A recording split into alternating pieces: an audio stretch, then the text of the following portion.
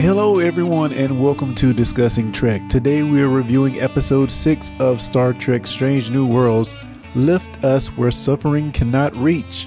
Like always, I'm your host Clarence and I'm joined by my fellow co-hosts / Trekkies, starting with none other than the Who story himself, Cal Jones. Cal, how are you doing today, man? I'm doing quite well. I was out of town last week, but I am back tonight, and as always, I'm glad to be here. Glad you are back in the fold, dude. Also on the podcast, we have Jonathan Shorts. How are you doing? I am doing very good, man. I just got back from an amazing trip on Risa. You guys should definitely visit. Although I say to avoid anyone holding a fertility totem. Well, you know, things happen. Things happen on vacation. But it was good, man. It was good. And just to throw out my comment, since I was not here last week's episode was freaking amazing. Oh, thank you, man. You enjoyed Ashley being on board for our review? It was cool, man. And hopefully we could bring her back on with all of you guys because it was a load of fun doing that review. So we're going to get into some feedback from the last Trek trivia, which was actually 2 episodes ago. John, do you remember the question that you posed during that review? So, during what major event did the Gorn agree to join the Federation Alliance? And we did get feedback for that question from Harold again, which he is on it, man. And he writes us via email, fans@discussingtrek.com. Just listen to the podcast. According to the novel Articles of the Federation and the TNG comic Gorn Crisis, the Gorn joined the Federation in 2374 during the time of the Dominion War. John, is that correct, sir? That, my friend, is correct, sir. Awesome Very correct. sauce. The Dominion War. We needed all the help we could get during that war. Even siding with the Gorn. Even siding with the Gorn. But you know, the Dominion sided with the Breen. Oh, yeah. They were pretty bad. They were pretty bad. Yeah. So we had to reach out for somebody. So it sounds like to me, from the way you guys are talking, that in this Dominion War, we saw the Gorn go where no Gorn had gone before. Cha-ching. Yeah, exactly. That was low-hanging fruit, but I so could not resist. You just took it right off of the limb, man. That's just, you could have let it hit the ground at some point. We're going to get right into our review of Strange New Worlds, Lift Us Where Suffering Cannot Reach, which was written by Robin Wasserman and Bill Wolkoff, while Andy Armaganian directed the episode. A threat to an idyllic planet reunites Captain Pike with the lost love of his life. To protect her and a scientific holy child from a conspiracy, Pike offers his help and is forced to face unresolved feelings of his past. So for everyone listening, if you have not seen this episode, put us on pause, go out, watch it, come back, because from this moment forward, spoilers. Spoilers. Red alert. All hands stand to battle stations. What gives you the right? You cannot destroy an idea. At ease before you sprain something. All right, the spoiler warning has been dropped. And like always, we go to Cal Jones for the beats of the episode. Sometimes serious, sometimes comedic. Honestly, you never know. Mr. Jones, what do you have for us this week? Alrighty, this is what I have this week. If I disagree with your point of view, I should be prepared for you to disagree with mine. This line of demarcation of right and wrong lies not in reality, but in the mind of the beholder. I guess, in the end, it all depends on which side of the line one finds themselves.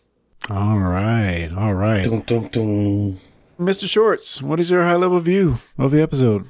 Just good. I don't know what else to say about it. I mean, again, it's just another classic Trek. I'm sure we've seen something similar to this a couple of times throughout Trek, and they put their own spin on it. And it wasn't too much. It was, wasn't too little. It was just a perfect episode. And I want to say I appreciate this series because they always put a nice little bow on the end. This time they managed not to and did at the same time, which I thought was done very well. Yeah, definitely one of those episodes that didn't necessarily give you that normal happy feeling, but it was definitely one of those that made you think. Yes. As Kyle put it in his beats, all perspective, what's right, what's wrong, it's all depends on which side of the line you're on. Mr. Jones, additional thoughts? I enjoyed this, just like Jonathan said, and I agree that there was no wrapped up good ending, but I think as with any good Star Trek, that I'm finding more and more appreciation for what you guys keep coming back and saying, true Star Trek, etc. and so forth, is it makes you think. And at the end, this one made me think. So that's my high level view. What did you think? Oh, for me, I absolutely love the episode. I'm glad that we got a bit more of Pike's background in the form of this love interest from the past, which I want to dice it up with you guys too, because we always talk about how Kirk is like the player of the Star Trek universe. The intergalactic James Bond, one once put it. But yeah, it was interesting to see that Pike had a past, a love interest here, and 10 years from his past has come full circle, and he's in this situation with her again, and he gets to maybe know more about her than he wished to know in the end of the episode. So yeah. So Pike is back at the Magellan system where he nearly died 10 years ago, rescuing this woman we come to know as Allura. So let's dive into that just a little bit on Pike having a love interest. I know we talked about it at the very beginning of the series when he had the other captain in his cabin in Montana. It was kind of interesting seeing that dynamic there. But what about this? This is more of a Kirk-ish thing, I would feel. A woman he met on the planet. It was kind of a mutual fascination with each other. What did you guys think of that in this episode? I don't know that he's quite made it to the Kirk level yet, but he's definitely further ahead than Picard. I think everybody further ahead than Picard. Remember, love is the final frontier for him. Oh God! But I don't have a problem with it. Like I mean, with the exception of Picard, like how can you roam the galaxy and see all of these interesting things out there and not, explore? But I don't think these. Like I want to get more information on the woman we seen in the cabin. I mean, realistically, like I could see this lady. Like I could see that happening. Like that. It's not like he was looking for love. He just so happened met her and, sparks flew and maybe he thought it was something there. Now, if we go through the next episode and there's another one, then we're going to have to come and revisit this conversation. So I'm wondering if there is a database in Star Trek and in the Federation and Starfleet or whatever that says this species is compatible with that species. Because what I'm thinking is, okay, yes, you go and you see this other alien that you are attracted to, whether male, female, or you're male, female, whatever the case may be. But how do you know that you are compatible? And that was what I was thinking whenever I was watching it. So maybe I was being a little bit too scientific there. I don't know, but that was what I was thinking. I think maybe Riker wrote the book on that, Sometimes you're working on something and you go to your toolbox and you get a wrench and sometimes it just don't fit. Then Oh, God. Point taken. Hey, John, tell me about Harry Kim, because wasn't there something... Oh, God.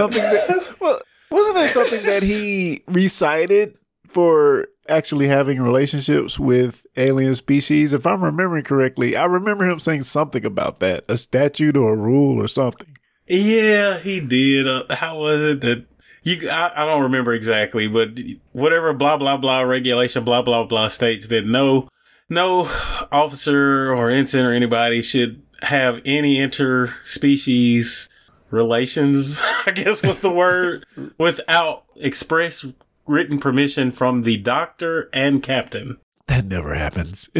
No, especially for poor Ensign Kim. He fell for everything wrong. That's the only thing that gets broken more than a prime directive, I think. Yeah, you're right. Oh God, yeah. I mean, Trip got pregnant, right? Oh boy.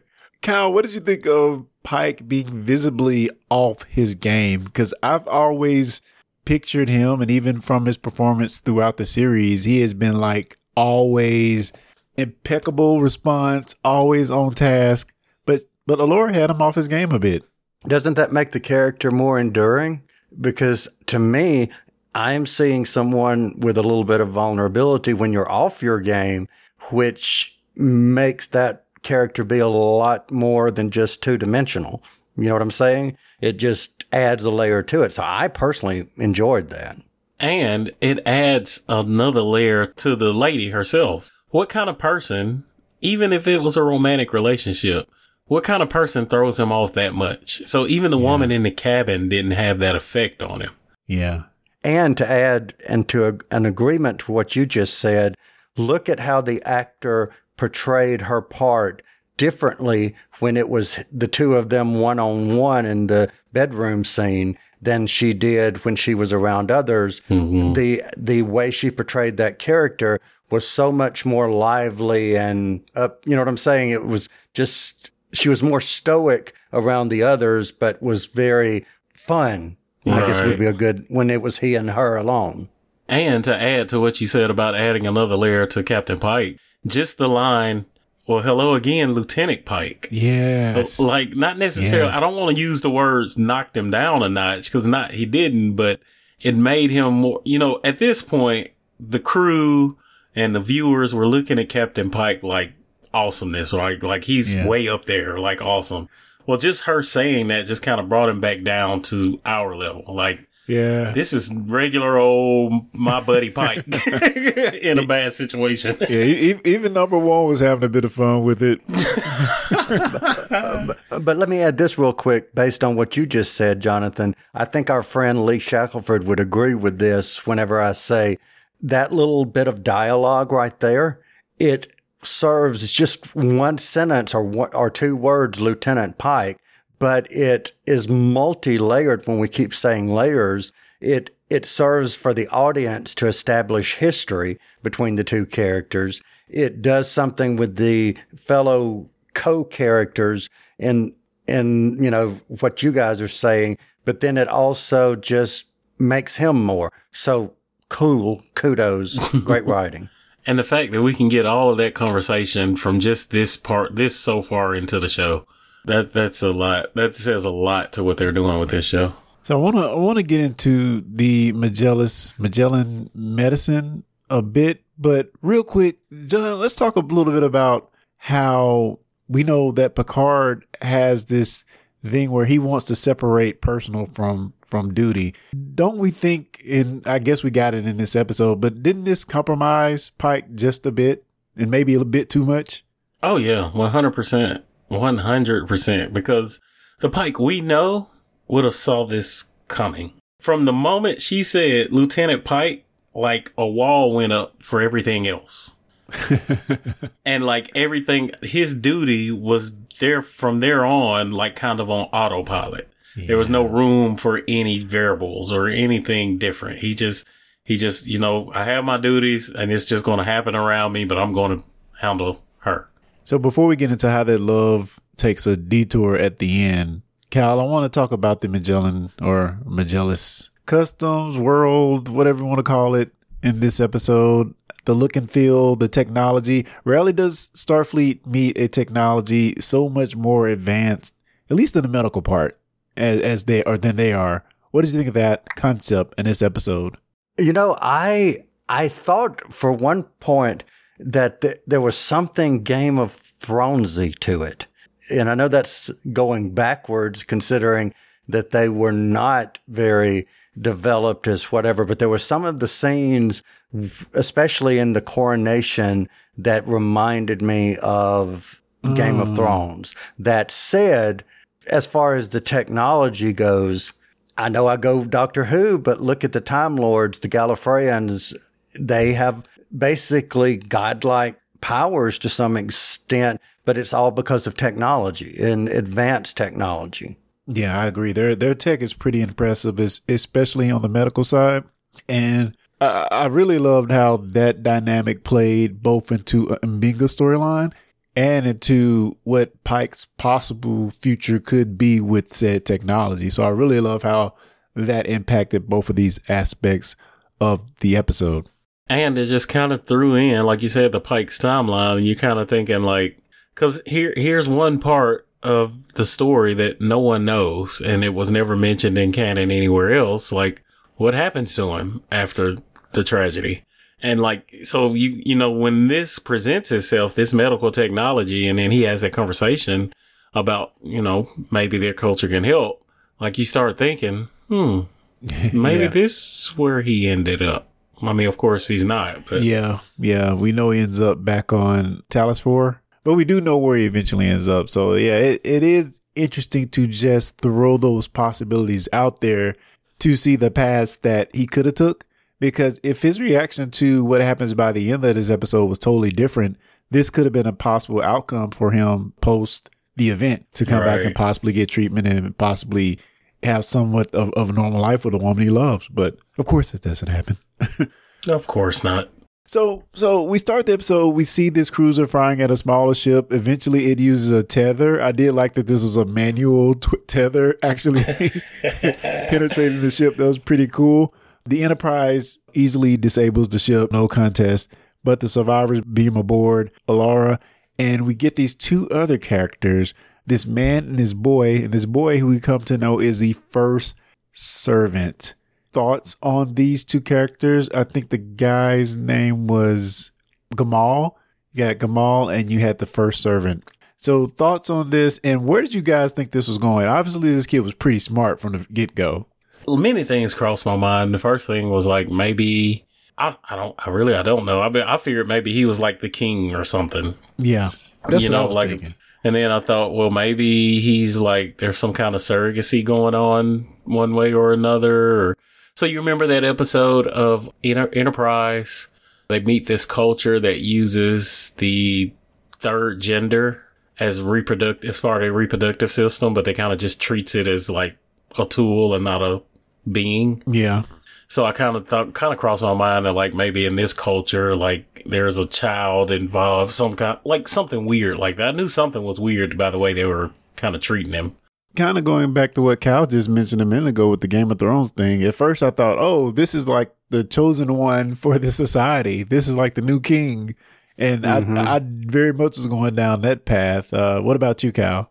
Yep. I didn't see the twist at first. I thought that the father was out to get the son, in some way. I thought he was truly trying to sabotage his ascension for whatever reason. I didn't know what it was. I didn't see the twist that they revealed toward the end. I was wondering more throughout the story as to what the child was. Was he sort of like in Captain Marvel, the supreme intelligence that's the Kree, all the knowledge of the past Kree scientists and doctors and whatever are in the supreme intelligence? Likewise, did this child, because of the implants, have all of their knowledge? And I based that on, look how smart this child was. Yes. And I really wish they would have went that direction. They really didn't give us an explanation why he was so brilliant other than their culture is just so advanced. But it would have been interesting if they would have said, oh, these quantum bioimplants makes them much smarter than everybody too.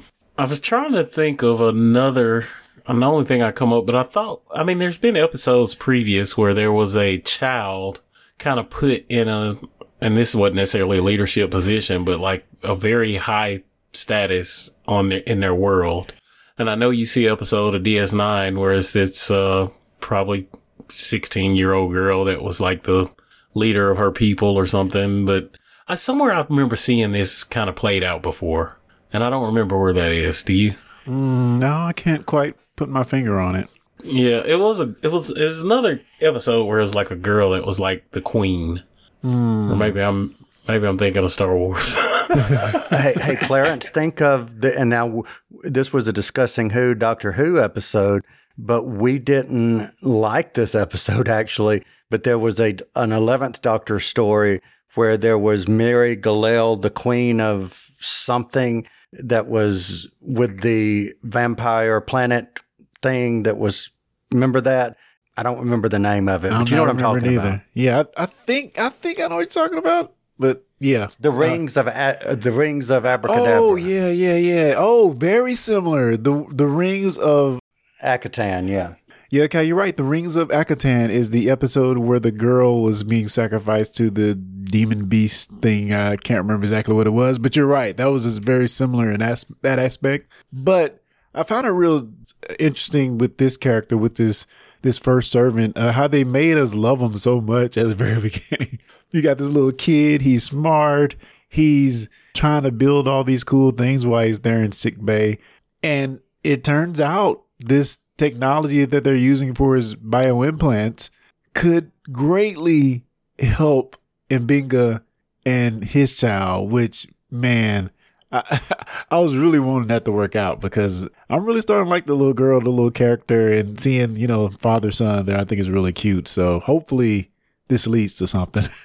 And again, they set this up. When you turn the episode on, they kind of give you a recap of what happened in the past. Yeah. And they specifically choose certain lines of dialogue from each character. And it turns out to be kind of a main story point in the current episode. Yeah. So I kind of was waiting for that because, they mentioned, Mbinga's one of the cut twos was Mbinga talking about his daughter being held in a transporter pattern. So I kind of pieced that together when we saw the miraculous medical technology that this was going to be a thing. So what we get from what's going on from the actual rescue, we get a little more information from Alora that the first servant is chosen at birth by lottery to embody the Magillus maxim of science, service, and sacrifice. 3 things that mean something totally different by the end of this episode to me, but science, service, and sacrifice, forsaking his family because everyone on the planet is his family. Again, we referenced the Doctor Who episode. Just a pretty cool concept what's going on here, which again, by the end kind of gets bent on its head. We found out that this planet has no disease of any kind. Their medical tech is just far beyond the Federation. So let's get into some of the happenings of Uhura and Leon in combat training, which I thought were really freaking hilarious and good. Thoughts on their dynamic in this episode. And I really wish I had these 7 lessons written down somewhere. But thoughts on Uhura and Leon in this episode. Kyle Jones. So step 7, where you'd leave no stone unturned, was my favorite one because I was expecting her to be embarrassed at some point, and I did not want that to happen. And I'm so glad that she aced that one, which evidently was like the big one. Whereas, I think the third one or the second one, which is something of, how was your break? It was great. No, if you're in security, you're never on break, or something to that effect. Yeah. But I love the fact that she showed without even being told what to do. It just was foreshadowing what the character becomes because she did it naturally without having to be taught the lesson. So that was cool. Did you get what the real training for step 7 would have been if not for her decoding these? It was Magato breeding stones. Overturning them is what she would make them do to learn the lesson. And you know what the Magato is, don't you? No, but I thought it was leave no stone unturned. Yeah, but to learn that lesson, she would have normally had them overturning Magato breeding stones. Okay. And you will know from the Lower Decks episode, Magato Gamato. You know what the Magato is, right?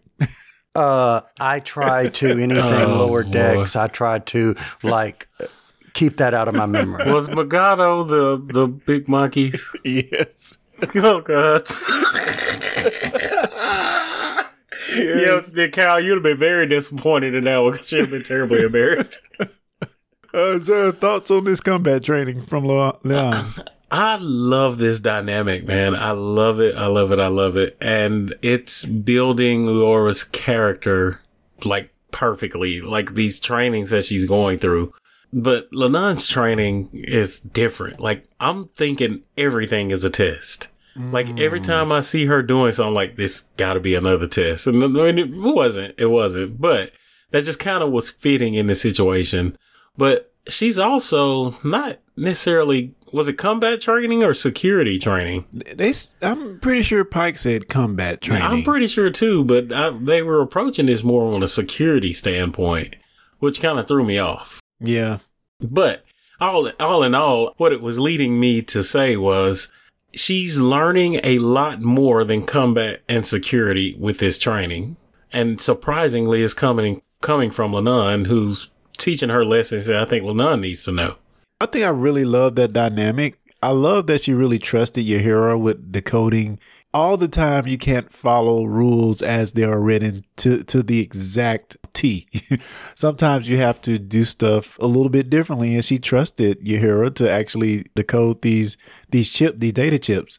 So I thought that was really cool that, a little relationship moment for those two to become a little bit closer. But I kind of felt like we didn't get the repercussions of it, but Lennon kind of threw her under the bus there. Because, you didn't supposed to have these chips. You kind of stole them. And now you're going to tell her to go present your findings to the captain. So where did you get these findings from? I didn't see it I saw it as a proud moment. Well, it was a proud moment. And it's kind of one of those things like the end justifies the means. But still, that wasn't mentioned. I would have said yeah, I'll be glad to present this, but I'm telling him you brought these chips on board. I didn't do this. So we instantly start to see that some things aren't right. We get those chips, and we get also the brain scanner that Spock got from the crash ship as well. And it seems as if Alora is being a little deceptive in what she's telling us, or the information she's willing to give us. We find out that these people on this colony are former people from Magellan that have started a new colony, went away for certain reasons. So we don't know all the details there. Did you ultimately think Alora was a culprit, or did you kind of think it would be the dad, Gamal? I thought it would have been the dad, Gamal. Which we kind of see in the end. It was kind of him, but for good reason. So really the culprit was her. But I mean, I knew maybe that she knew more about what was going on, but I didn't think she was complicit in such a heinous act. And I agree it was a heinous act, but I go back to, I think the beauty of this episode is, to them it wasn't. Right. Yeah. Well, no, because to them it was. And she said as much. I mean, they realized that, and it would disrespect the child if they would say otherwise, but that was their only choice. Because she makes the point to sacrifice one rather than sacrificing many children or other people in their culture. It's just a decision you have to make in order to make things better for everybody. These are the many, I guess, in a way, but still a very hard concept. I mean, if you look back to, I'm gonna go back to Game of Thrones, to that medieval time, or maybe even a little bit further back, of sacrificing the one person or the virgin girl or whatever to get something back for all the people. To me, it's kind of the same thing. It really doesn't, even though it's good for the people, it's still like a heinous act that's hard to reckon with. See, for me, I think if any of the three of us were presented with that option, we are all three adults. We are all three capable of making decisions on our own. And if we choose to do that, then so be it. That is the choice that we made. That said, this child was not given that choice. And I think that is that demarcation line that I was talking about is, yes, he's been raised to have this expectation, but I don't think really knows until you get there and we see, he's got that fear moment that we see, and they still just do it anyway. So, question. Response. Well, I mean, it's one of those things, like, put yourself in a situation. If it was planet Earth and it was dependent, and I'm not saying one way or another is right or wrong, like, what would you think? Why does it have to be a kid would be my answer. Hopefully it would be somebody adult that's willing to sacrifice themselves for the good of the many. But man, it's hard when it's a kid, Yeah. And of course, if you want the kid sacrifice, what many people would consider kids, turn 18, go off to war, they sacrifice themselves for our country very willingly. I don't know. Maybe Laura had a good point in what she was saying. It's just tough. But I think Pike's response was still the right response. Like, how could you? I thought you were such an enlightened race of people on this planet, and this is what you're doing? Something so barbaric to survive? So do you think his disappointment was more of a professional, social disappointment or more of a personal, intimate disappointment in her? I think he was disappointed in her. And also, it kind of comes back to him because he saw a possible out for his future. Added on to the fact that he obviously loved this woman. So it was multifaceted, disappointment for him. But I do feel like in the end, what they were doing was just too much, just unacceptable by any means for him as a captain and his morals and beliefs. Do you think if it had not been a personal relationship with her, he would have gone to get the child or tried to stop it? Oh, that's hard. I think they would have investigated it further. Right. and let me add this. He was there as a friend, and this race of this planet has purposely not joined the Federation because of maybe some of these practices that would not go along with Federation values. So he wasn't really supposed to be there anyway in that aspect. So yeah, I think his hands were tied. Either way it went, he just had to leave. I just see, like, if Picard would have been in this situation, even, I think, and, he's the first one to, recite Prime Directive and what's right and wrong. I think he still would have done something. It really is a tough one. And I think it all aided in that feeling that you talked about by the end of the episode, where you just have to think about it. Right. And that's what the episode is meant to elicit, is to make you think. And isn't that what's great about Star Trek? For me, that's what I love about Star Trek. That's why I watch it all the time. Because not only is it entertaining and just good TV and good writing, but it also makes you think about current world and our problems and how we think about certain situations and address other differences. And it's just awesome to make you think like that. I don't think he would have done anything based on what you guys just said. He was somewhere he should not have really have been had he not had that connection to someone, not only someone on the planet, but someone in power. He really wasn't even supposed to be there. So I think any action that he would have taken, he would have been taking that action on behalf of the Federation, for which he was not authorized to do. So I don't think he really could. Yeah. True. And just to add on to what John said earlier, where there's people on this planet that don't even like that this happening, but he's making a sacrifice. Science, service, and sacrifice? He's making a sacrifice for the people on the planet. Now, what makes it even more interesting and complicated is that there's a group of people on this other planet that's close by that don't want it to happen either. And this dude that his son got randomly selected. Yeah, he's like, no, this is my son. I want my son to live. So the fact that there's people on the planet that aren't in agreement with what's going on, it does complicate it a lot more. One more thing I want to mention real quick before we wrap this up. I love the part where Rakaya, is that her name, and the first servant were playing together, and they had like a little colorful hopscotch going on. Yeah, that was good. So cute. And I love the interaction between Spock and first servant. Yeah, the first servant. Like that little interaction, a little scientific banner they had going, that was pretty cool too. And to see look on Spock's face, like, wow, a child is challenging me intellectually. That was pretty awesome. Yeah, and even the fact that Gamal was able to get their scanner patterns from the medical bay, from sick bay, really awesome. Because Pike's like, how did they get off my ship? I want to know that. I want some answers. So that was really great too. So yeah, I think it was well written, because I think with a fine-tooth comb, you probably would want to try to pick apart some of the happenings, but they explained everything pretty well in the story. So kudos again for great writing. Yes. Let's go ahead and get ratings for the episode. And I'm going to flip it around. John, we're going to start with you. Oh, hello. 5, sir. I keep telling you, just go on and announce 5 for me, and you can just skip right on over. I don't see this getting any worse. Wow. Yeah. For me, I really like this episode, and, watching it again today and kind of taking it in again, I liked it even more. So I'm going to 4.8 for me, 4.8. Wait. You can't just gloss over the point two. I gotta know what the point two. Point two, I don't. It's only Right. only in the fact that I enjoyed some episodes more than this one. So that's that's where I'm doing it. I'm not really docking for anything bad in the episode. It's just I've enjoyed other episodes more.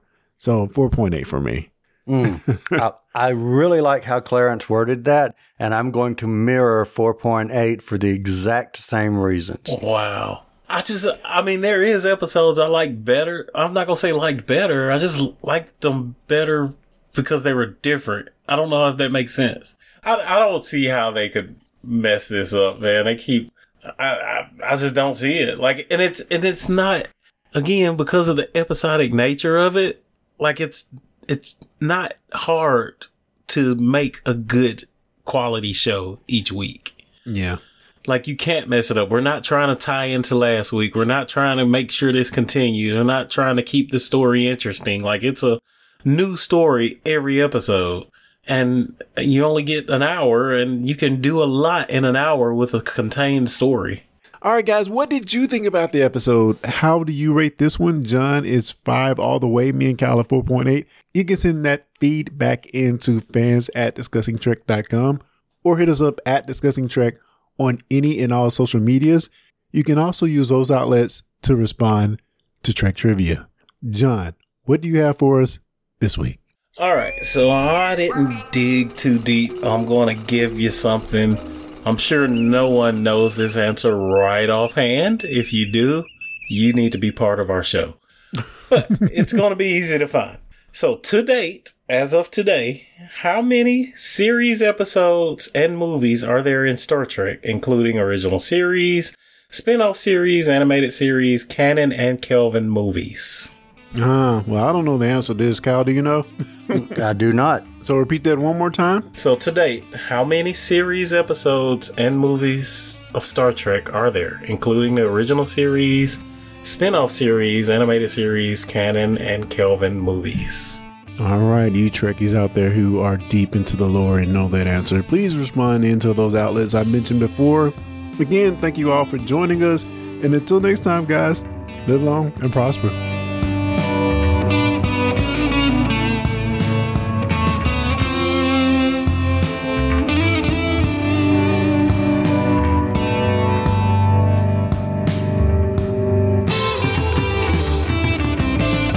Thanks for listening to the Discussing Trek podcast. For more information, go to discussingtrek.com/subscribe.